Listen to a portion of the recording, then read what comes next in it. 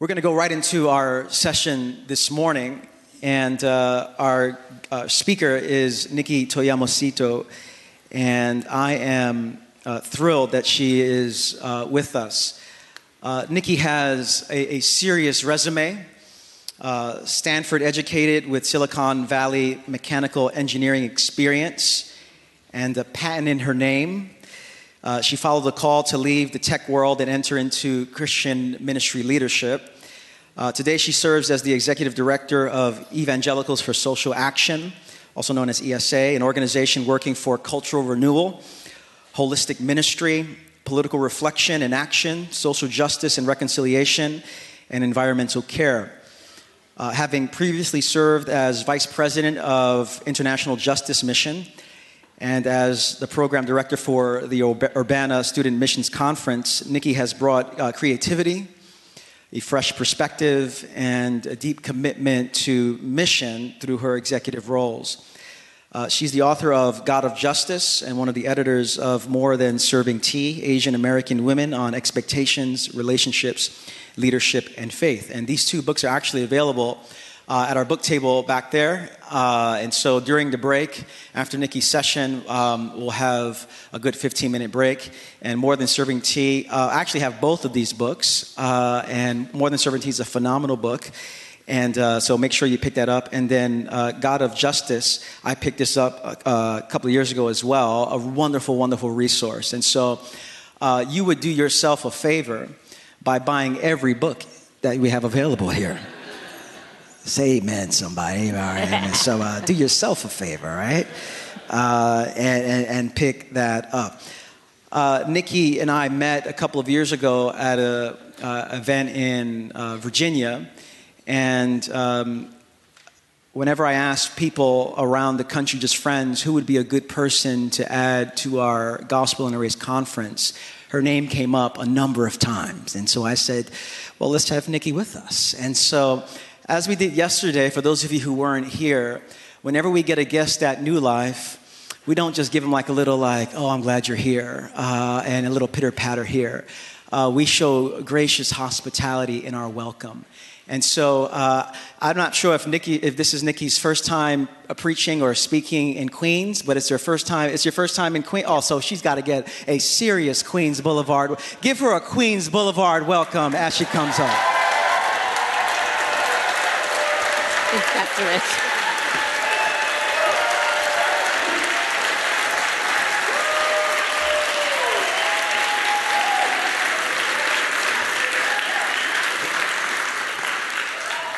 Good morning, Queens.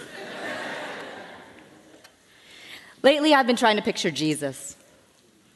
Really imagine what Jesus looks like. A 30-ish Jewish man. I didn't just want to slide into a lazy picture of Jesus, like the ones that I find in a Christian bookstore or perfect for hanging on Granny's living room wall. I didn't want a fed on mac and cheese Jesus. I wanted to picture Jesus fully Middle Eastern because I have a question for this Jesus. Do you know what it's like to be an Asian American woman? Do you know what it's like to be me? And if you do you have any changes that you'd like to make to your commandments? I would read about passages that talk about leaving families and fields for the sake of the gospel. Do that apply to Asian families too? Passages about serving others and taking the lowest seat. Jesus, does that apply when we're already at the lowest seat or we have no seat at the table at all? Now, I know you're not supposed to make God in your own image, but I desperately needed to know that Jesus knew what it was like to be Asian American and to be a woman. Were my gender and my ethnicity just obstacles for me to overcome in order to be a faithful Christian? At the time, I felt like everything was an obstacle. This gender, this ethnicity that I had been given, this racial experience that I had inherited a faith that was mostly informed by a Western European context. Christmas trees from Germany, Christmas trees, baby Jesus in the creche, Easter bunnies, and Easter hats with ribbons. I wanted to find the roots of my faith before it took its European vacation. Shusaku Endo described the gospel as a set of clothing. And as someone who was mentored by a lot of 6-foot-tall white men, I had inherited a gospel that fit them to a T. I am not a 6-foot-tall white man. I had to roll up the sleeves because it was hard for me to grab things when the sleeves are so long. I had to roll up the pant legs because I was tripping over them and they were tripping me up. For example, these exhortations of only Jesus and finding my calling ran counter to the fact that my whole entire family was worked and invested in order for just me to go to college. My life was not just my own. My church called me to be a willing to die devotion to Jesus, this individualistic devotion to Jesus. And I raised my hand and I said, yes, Jesus. And my family said, don't forget the people who went before you so that you could be where you are. My culture felt like a burden, like something I needed to overcome, the deficiencies of my race and my gender in order to more fully and faithfully follow Jesus as I had seen it painted. The faith I had inherited was feeling clumsy. So I went on a 30-week deep prayer journey called the Ignatian Spiritual Exercises. And the question that I held for those weeks was, Jesus, do you know what it's like to be an Asian American woman? And if so, is there anything in your commands you'd like to change? That journey sent me on a journey looking deep into my culture, deep into my people, and into my history to answer that question.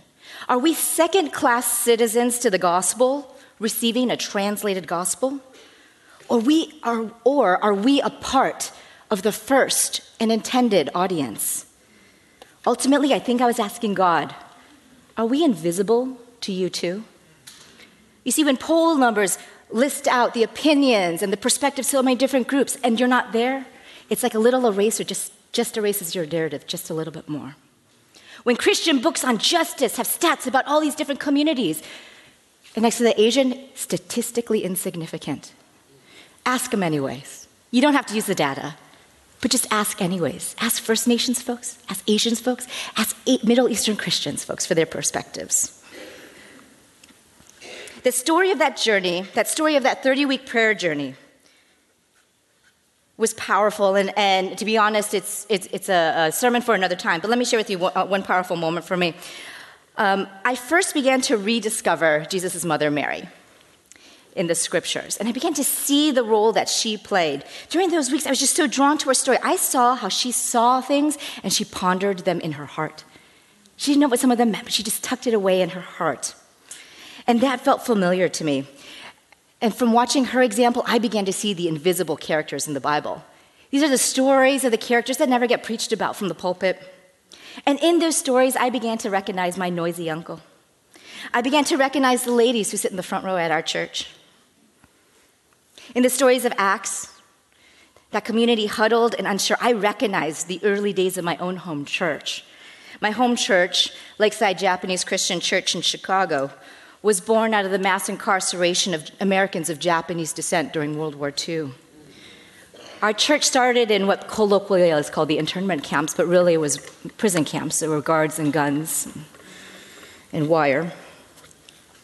And our church was that place of faith and restoration. Our church is in Chicago because it was not allowed to return to the West Coast. So let's take a deeper look. This passage, the one that we're going to go into today, it was one that spurred me to take a deeper look to discover that God had actually put something in my own story and in the stories of my people that pointed us to Him. I was also surprised to find that there are things that my people understand and get about the gospel because of our social location that others don't understand. What your eyes see depends on where your feet stand and also how tall you are. So let's get into this passage. This is Paul as he heads into the city of Athens. Well, Paul, this is Acts 17, verse 16. While Paul was waiting for them in Athens, he was greatly distressed to see that the city was full of idols. So Paul is in Athens, right? Why is he there? Was it part of a strategic plan, an assessment to find out where are the peoples of the world coming? No, Paul had done what he always does. He was preaching about Jesus, and he got run out of town. So for his safety, they took him to Athens, and his friends finished up the work that they were doing in the previous town. Paul was hanging out. He was waiting until his friends finished up and then joined him, and then they were going to continue on their journey. What do we know about Athens? Athens is a religious town. The Parthenon is there, temples, the city is surrounded by temples, right? It's a philosophical town. This is the town of Socrates and Plato. Socrates had debated in the Areopagus. It was this thinking town, right? Athens is this town of biology, geology, cosmetology, any of the ologies that you can think of. Those started there in Athens. And Paul is there, right? And he looks around and he sees, and he gets all hot and bothered. He gets distressed. What is it that bothers him? Is it that he can't find a decent bowl of matzo ball soup? Just like mom makes at home? Is he bothered because the city is so full of congestion? The last time in Athens, before these subdivisions were built, this was all farmland. What was it that got him all hot and bothered? He was bothered because the city was full of idols, and it bothered him. So let's return back to the passage. So he reasoned in the synagogue.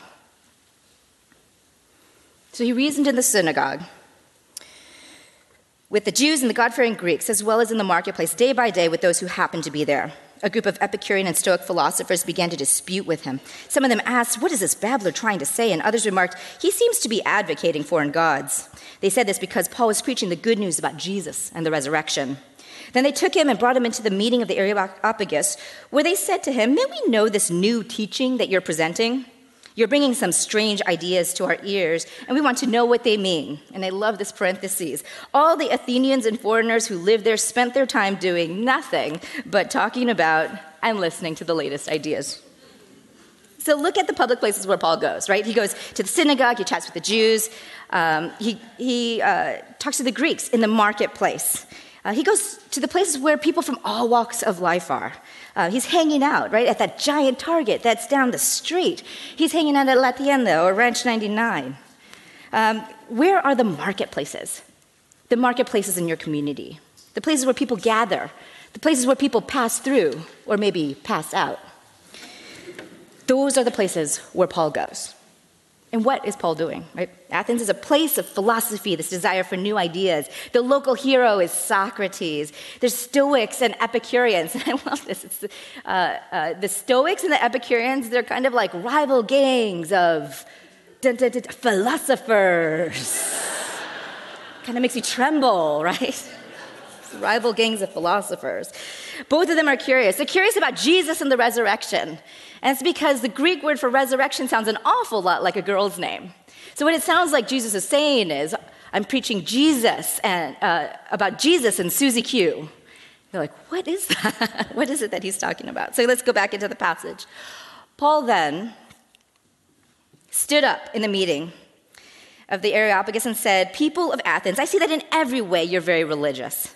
For as I walk around and look carefully at your objects of worship, I found an altar with this inscription, 'To an unknown God.' So you are ignorant of the very thing you worship, and this is what I'm going to proclaim to you."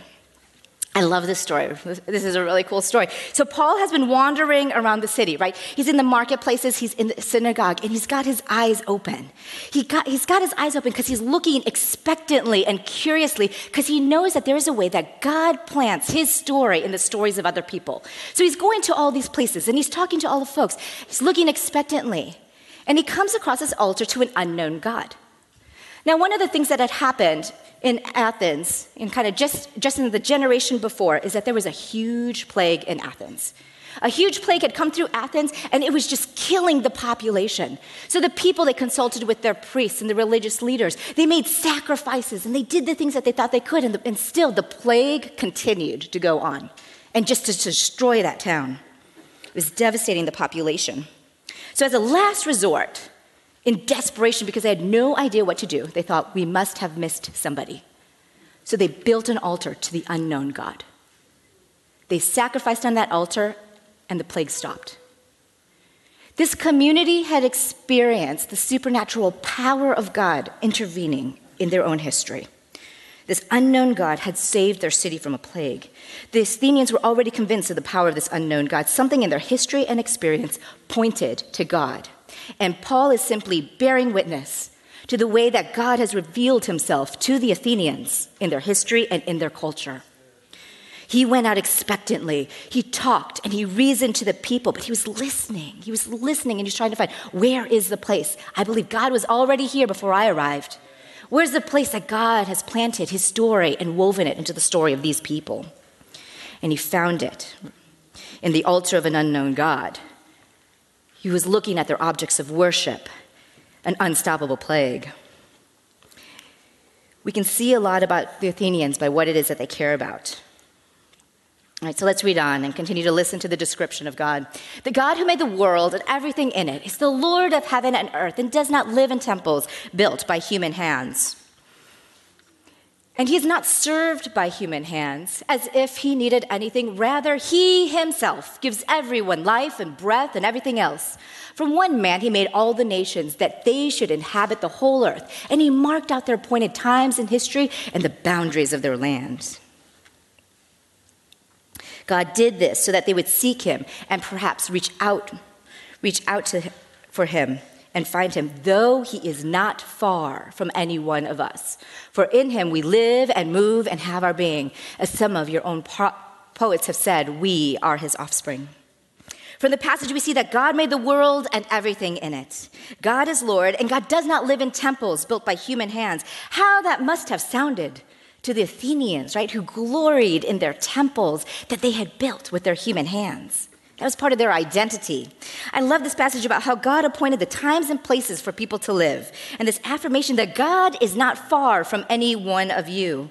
I had thought that because I was the wrong gender, because I was the wrong ethnicity, that I was further from God, that I had more obstacles to overcome than others. But this passage affirms that God has set our times and our places, and he is not far from any one of us. There's no hierarchy of gender, of race, of nationality in God's viewpoint. Does it feel like maybe it's a mistake that you are here in this time and place? What is it that God has set about for you to be here in Queens, in this time and in this place? He specially chose you. Now, I want to put a big caveat here because I think it can be misconstrued that God appointed some people to have less and some people to have more, that some people were destined to be overcome and have their things taken from. But I think God appointed some people to certain times and places, and that there are others who have taken what God has intended for people. And that gap is called injustice. Part of my organization, ESA, that is what we work for, is we work so that all would enjoy what God had intended for all to enjoy. That's how we describe injustice. And in this passage, we see the places where the Athenians they understand the biblical truth, right? We are God's offspring. Their poets have said that. We are God's children. It's a truth that's expressed in their culture through their poets. The Athenians were worshiping a God then, they didn't even know it. There was something in the history of the Athenians that God had acted, they had experienced the power of God.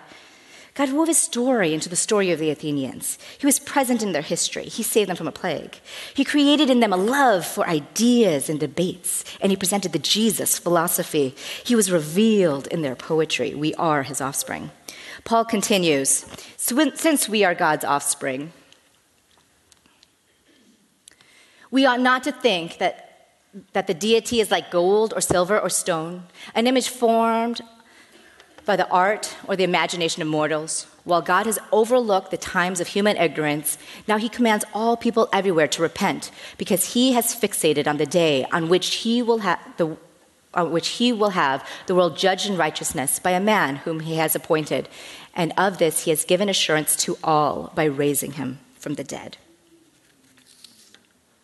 God made the world, right? He gives all people life and breath. He made a nation from one man. Wow, no kidding, that's impressive. He determined the times and the places. Why? So that they would seek him. Notice here that God reveals himself through culture, but also look at the ways where the culture of the Athenians works counter to the values of God. God both works within a culture, but there are also aspects about that culture that do not point people to God. And that's what we see in the second portion, is the places where the gospel is prophetic in that culture. To people who pride themselves on debating new ideas, he calls out their ignorance. To people who loved making idols and temples, he calls out that there's no way that God can be formed by human hands. The passage as a whole has both an affirmation of the ways that the Athenian culture reveals God's character and heart, but also calls out the ways that they run counter to God.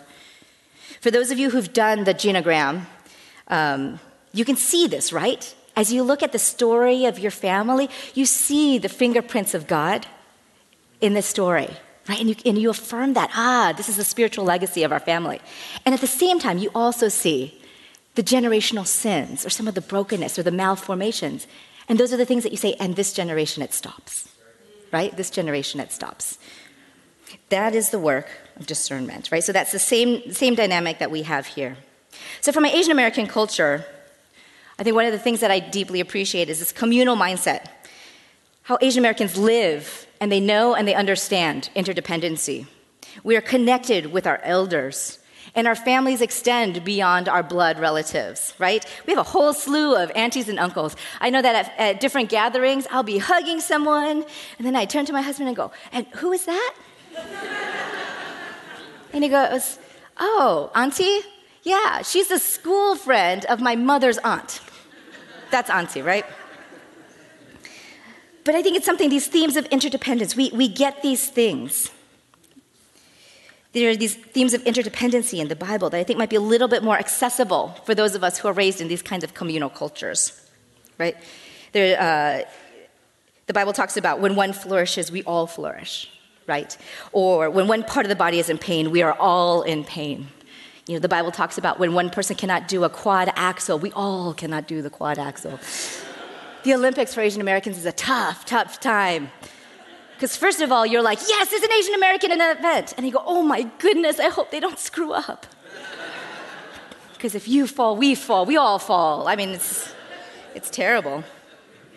The U.S. in comparison is more of an individualistic context, right? Personal salvation.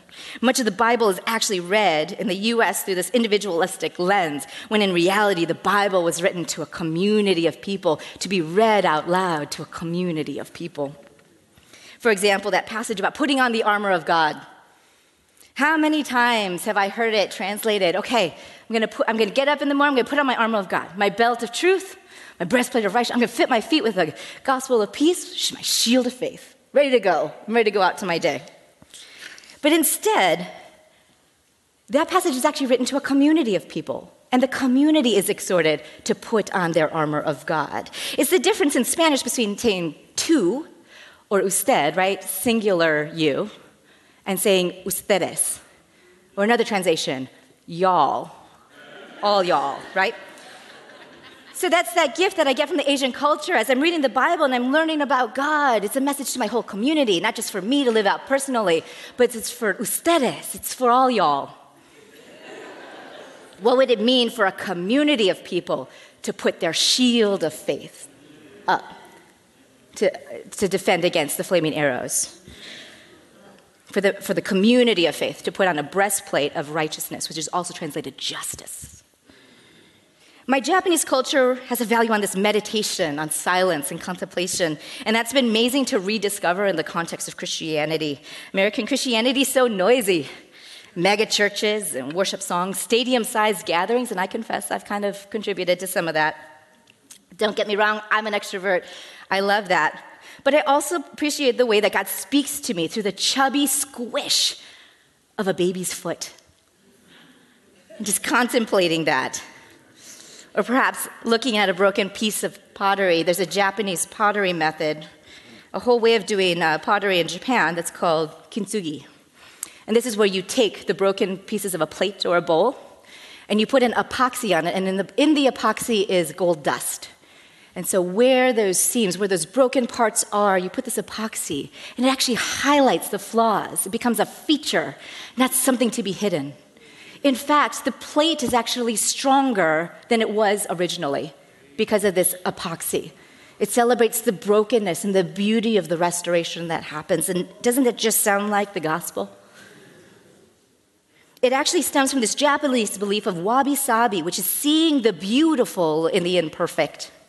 And to me, that rings of Jesus who takes the broken and makes it even more beautiful. You know, we're talking about kind of a noisy Christianity, I think, as I look around this place. I was so struck by the the stained glass words, right? Justice, brotherly love, fidelity in this room. I know you all say that this building was built, that it was an Elks building, but I'm looking at these and go, what in the world did the Elks have with justice, brotherly love, and fidelity? Right? I think God prepared this building for your church. I put that before you for discernment. But the place where your preachers are preaching, fidelity is the word that's right over it, right? Faithfulness. Justice. What in the world did the Elks do with justice? I don't know. I think they threw really good parties from the sounds of the likes of it. Brotherly love, phileo, right? The love that we have for one another, different than the love that God has for us. I don't know. I think that there might be a way, right? Can we read and hear the way that God is speaking when it's not through words? At the same time, there are other things in the Asian culture that run counter to God's intentions. Patrick Fung, he's the executive director of OMF, which is a historic organization that works in China. And I was asking him about the church in China because I just hear so many contradictory things. I hear about persecution and the underground church being pushed under and being oppressed. And then I also hear stories of this vibrant Christianity and just these amazing things that are happening. So I kind of, I thought the man's on the ground. He should know. I was talking to him, and I was asking him about the church and about the persecution and the suffering. And then Patrick said something that caught me in my gut. He said, yeah, there is suffering and there's persecution, but those are not the main issues for our church. Suffering purifies our church. The greatest threat to the church in China is materialism. Crazy rich Asians, anyone? So in my people, I know that there are things that we know and that we get about God. And it is important that we know and dig deep and discover God's story and our own story so that we can share that with the greater community, the global church. There's something that you know or understand about God because of your social location that I don't understand, that I don't get. I need to learn from you. And there's something that you know and understand that if you don't tell me, without you, my picture of God is incomplete. And I might be tempted to paint a picture of God in my own image. So I desperately need you to know what it is that God's story is in your individual story, in your community story, so that you can share it, so that we can have a fuller picture of God. But there are also things in my culture, competing idols, that need to be examined and interrogated. My culture both affirmed my faith, but my culture also needs bits of redemption. No one culture, no one people can fully reflect God, amen? It takes all cultures and all peoples of the world, and some would say all of creation, to fully reflect God. Are there ways that God is trying to reveal his story in your story or in your community story around you? When you look around, who are the people in your neighborhood? Who are the people at your marketplaces, your family, in your family, at your kids' school, in your church? Where are the marketplaces and the Areopaguses or the Areopagi in your life? The places where people gather. What are the things that you see? What stresses you and what de-stresses you? Perhaps it's the chaos in the apartment across the way, the yelling that you hear through the door. Maybe there's something in the kids that walk or ride that same route as your kids. Who are the heroes in the places where you are? Maybe it's the story of the praying grandma. What are the stories that get told? And what do those stories tell you about people? I used to work in Northern California during the first boom of Silicon Valley. And one of the stories that went around was about in eBay, that old, I don't know if people still use eBay anymore. In eBay, there was a manager, and she used to meet with one of her direct reports. Their meeting time, Tuesdays, 2 a.m. What does that say to you about the culture? Right? It was a humble brag. We are racing for 1.0. We are racing to be the first to do this. We're so committed. Both of us are always there on Tuesday at 2 a.m. Right? There's a way that the stories that we tell actually reveal something about our values. Who are the heroes? And what do those heroes say? Origin stories are also really important. How people describe what it is. What are people humble bragging about? What do you humble brag about? And what does that say about the values and what's important to you? Who are the heroes that get talked about? My mom used to tell me stories, and it usually goes, oh, Nikki, I was just talking with so-and-so and so-and-so and so-and-so. Usually it's, and someone who's not related, but kind of related, right? Her daughter See, some of you know. Some of you had this conversation, right? Her daughter became a lawyer, went to this great school, became a lawyer, and bought her mother a Mercedes. Why? Because she was so grateful for the sacrifices that her parents had made. Now, I speak indirect fluently, so the message was loud and clear. I knew exactly what I was supposed to do and why it was that I was supposed to do it. There's a way that these stories communicate our values. They're passed along from generation to generation. Right? What are the objects of worship in your community? What are the objects of worship in your family, in your community? Culture was created so that they would search for God. God is not very far. To a group that experienced the miraculous stop of the plague, Paul gave the name of the unknown God. To a people bent on new ideas and debate, he presented a new Jesus philosophy. To people who valued wisdom, he called out their ignorance. This discovering God's story in our story is not just about knowing ourselves better and loving ourselves better and loving God well, but it's also about understanding and seeking what it is that our different cultures and communities reflect about the character of God. The Inuit people in the Nunavik region, they have 53 words for snow because they get a lot of snow. Matsaruti is for wet snow that can be used to ice the sleigh runners, you know, that kind of snow. Another one is pukak, for the crystalline powder snow, like little crystals. For me, I just know white snow, gray snow, and yellow snow. But so it is with God, right? That the worship songs of some communities reflect some aspect that they understand about God, and it gives us a fuller picture of the God that we worship. I began to understand that my gender and my ethnicity were God's best gift to me. He could have chosen any other, but he chose female and Japanese American as great gifts, not obstacles to be overcome. And in parallel, I began to recognize the way that God reveals his character and his heart through other communities. Through some of my friendships and relationships in the African American community, I learned about a faith that engages with the hardest realities of the world. It's not a Sunday-only faith, but it's a 7-day-a-week faith.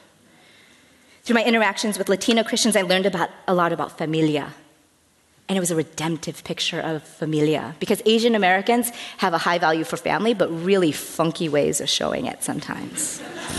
So the affection between an abuela and her granddaughter was just redemptive and restorative to me. From First Nations Christians, I learned about Creator God, and am challenged to dismantle my faith from this capitalistic or economic models that I had accidentally imbibed. Here's one of the things that I want to challenge you all.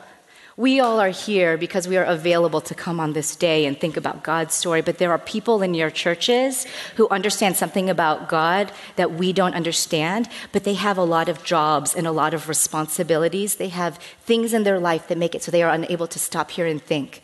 And I want to encourage you to recognize that your own faith is incomplete without understanding the story of God from people's other different perspectives, other different socioeconomic perspective, a different racial category. To the hardworking, busy single mom who has 3 jobs, maybe one thing you can ask her is, what name do you call God? When you pray, what's the name that you use to call God? Maybe you know what's going on in your own history, then ask the question for your community. Where's God's story in my community? Maybe you know the story, God's story in your community, then I exhort you to ask the question, where has God put his story in others? And how is it that that can expand our whole picture of God? I met this community of Dominicans who really felt a burden for the gospel, and particularly among Middle Eastern peoples, Middle Eastern communities, both here in the U.S. as well as overseas. And I was really humbled by this community of folks. In the beginning, we sort of joked, and they said to me, we'd like to be missionaries. We would like a laptop and a Range Rover. And we both laughed because we both had seen what has happened in some of those different communities. This group didn't have a laptop and a Range Rover.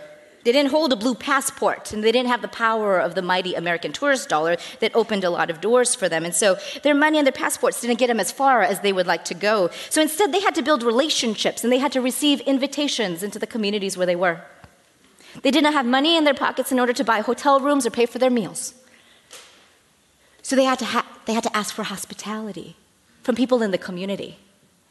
And that to me popped out. As an American, I'm used to paying for my hotel rooms and my meals. jumping in a taxi to get somewhere on my own. But there's a way that they had to live in interdependency that to me reflect the very character and the stories that I saw Jesus living out with his disciples, right? As he sent them out in 2 by 2 into places, into a life of dependency on the provision of God in a unique kind of a way. For some of you, you feel like there's aspects about your culture and your race that feel like obstacles, and I want to tell you that there's something beautiful embedded in your people, that God has entrusted you all, ustedes, with some aspect of his character, with some story that only you understand. And I want to issue this invitation. We need you to share that with us, because without you, our picture of God is incomplete. For others of you who have felt like your race or your culture is a liability, can I encourage you, who have not felt that, can I encourage you to interrogate your faith? Is this a culturally bound faith, or is it gospel bound?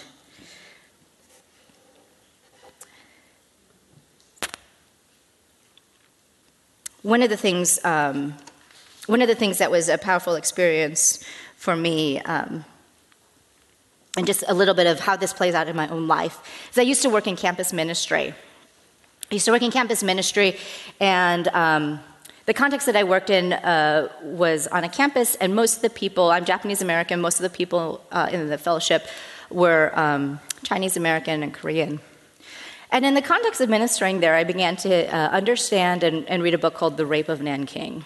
I don't know how much you know of Asian history, but basically all Asian countries kind of hate Japan for good reason. And I delved deep into the story of some of the war atrocities that were committed against all of these different communities, but particularly in the area of Nanking in China. And for me, it was a really profound experience, because up until that time, I was a pretty good person. You know, I felt like anything that I had done wrong, I could kind of pretty much make amends for, because I really hadn't done like a lot of wrong. My biggest rebellious act was going into campus ministry against my parents' will. I mean, but as I delved deep into that story, it was the first time that I was encountering something that was bigger than I could make amends for. As I took pride in my Japanese culture, I couldn't salad bar it. I couldn't pick and choose the things that I like. I had to take the whole meal. And so while I could celebrate these amazing things in the Japanese culture, I also had to pay attention to this history that was also a part of that story.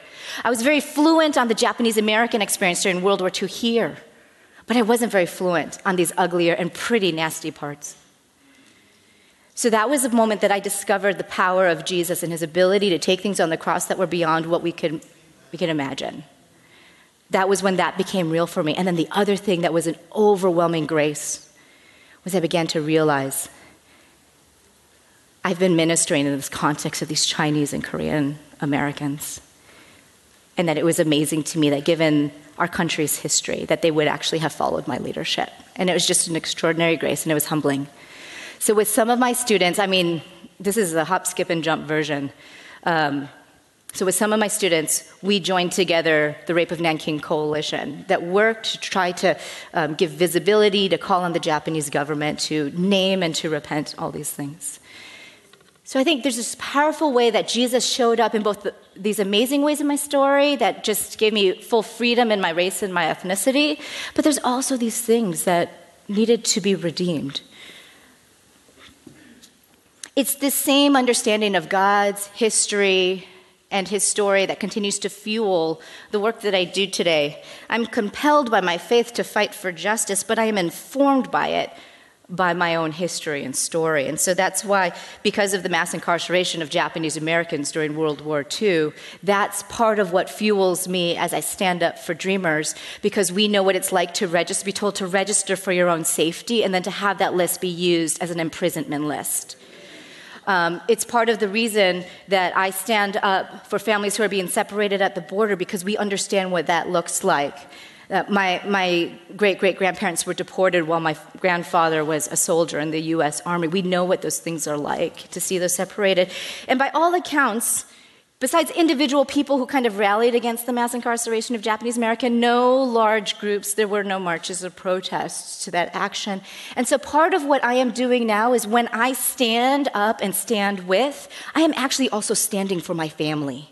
And I'm doing what I wish somebody had 75 years ago had done for them. There's a way that I'm working out and living out God's redemption in my own story as I'm standing. And I'm trying to be a different story, a different embodiment of the gospel, so that in 75 years, somebody else doesn't look back and go, God, where were you?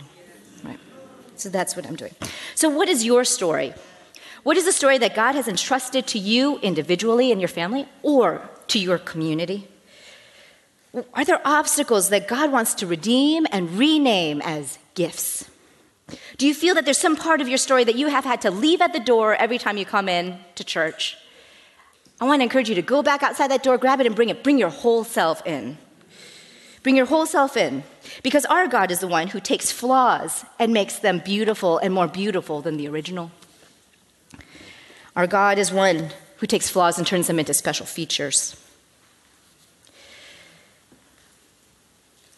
We need you to know your story and to know the story of your community, because without you, our picture of God is incomplete, and we will be tempted to make God in our own image. Can I pray for us?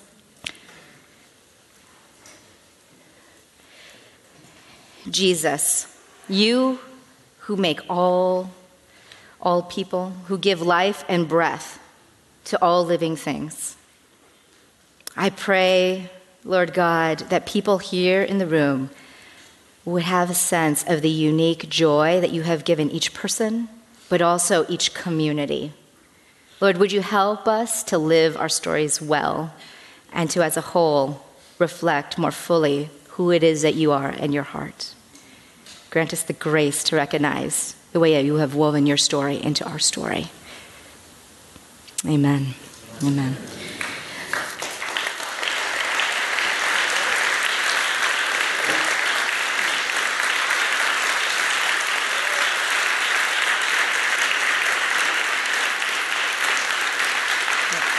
Thank you. As you're sitting around your tables, we're going to go into a time of a couple of minutes, space to reflect. And I want you to ponder the question, God, is there a way that your story has been written either in my own personal story, in the story of my community, or in somebody else that you want me to sort of seek out and understand that story? Is there an invitation for you in the midst of this? So go ahead and reflect silently at your tables, and then Pastor Rich will gather us together.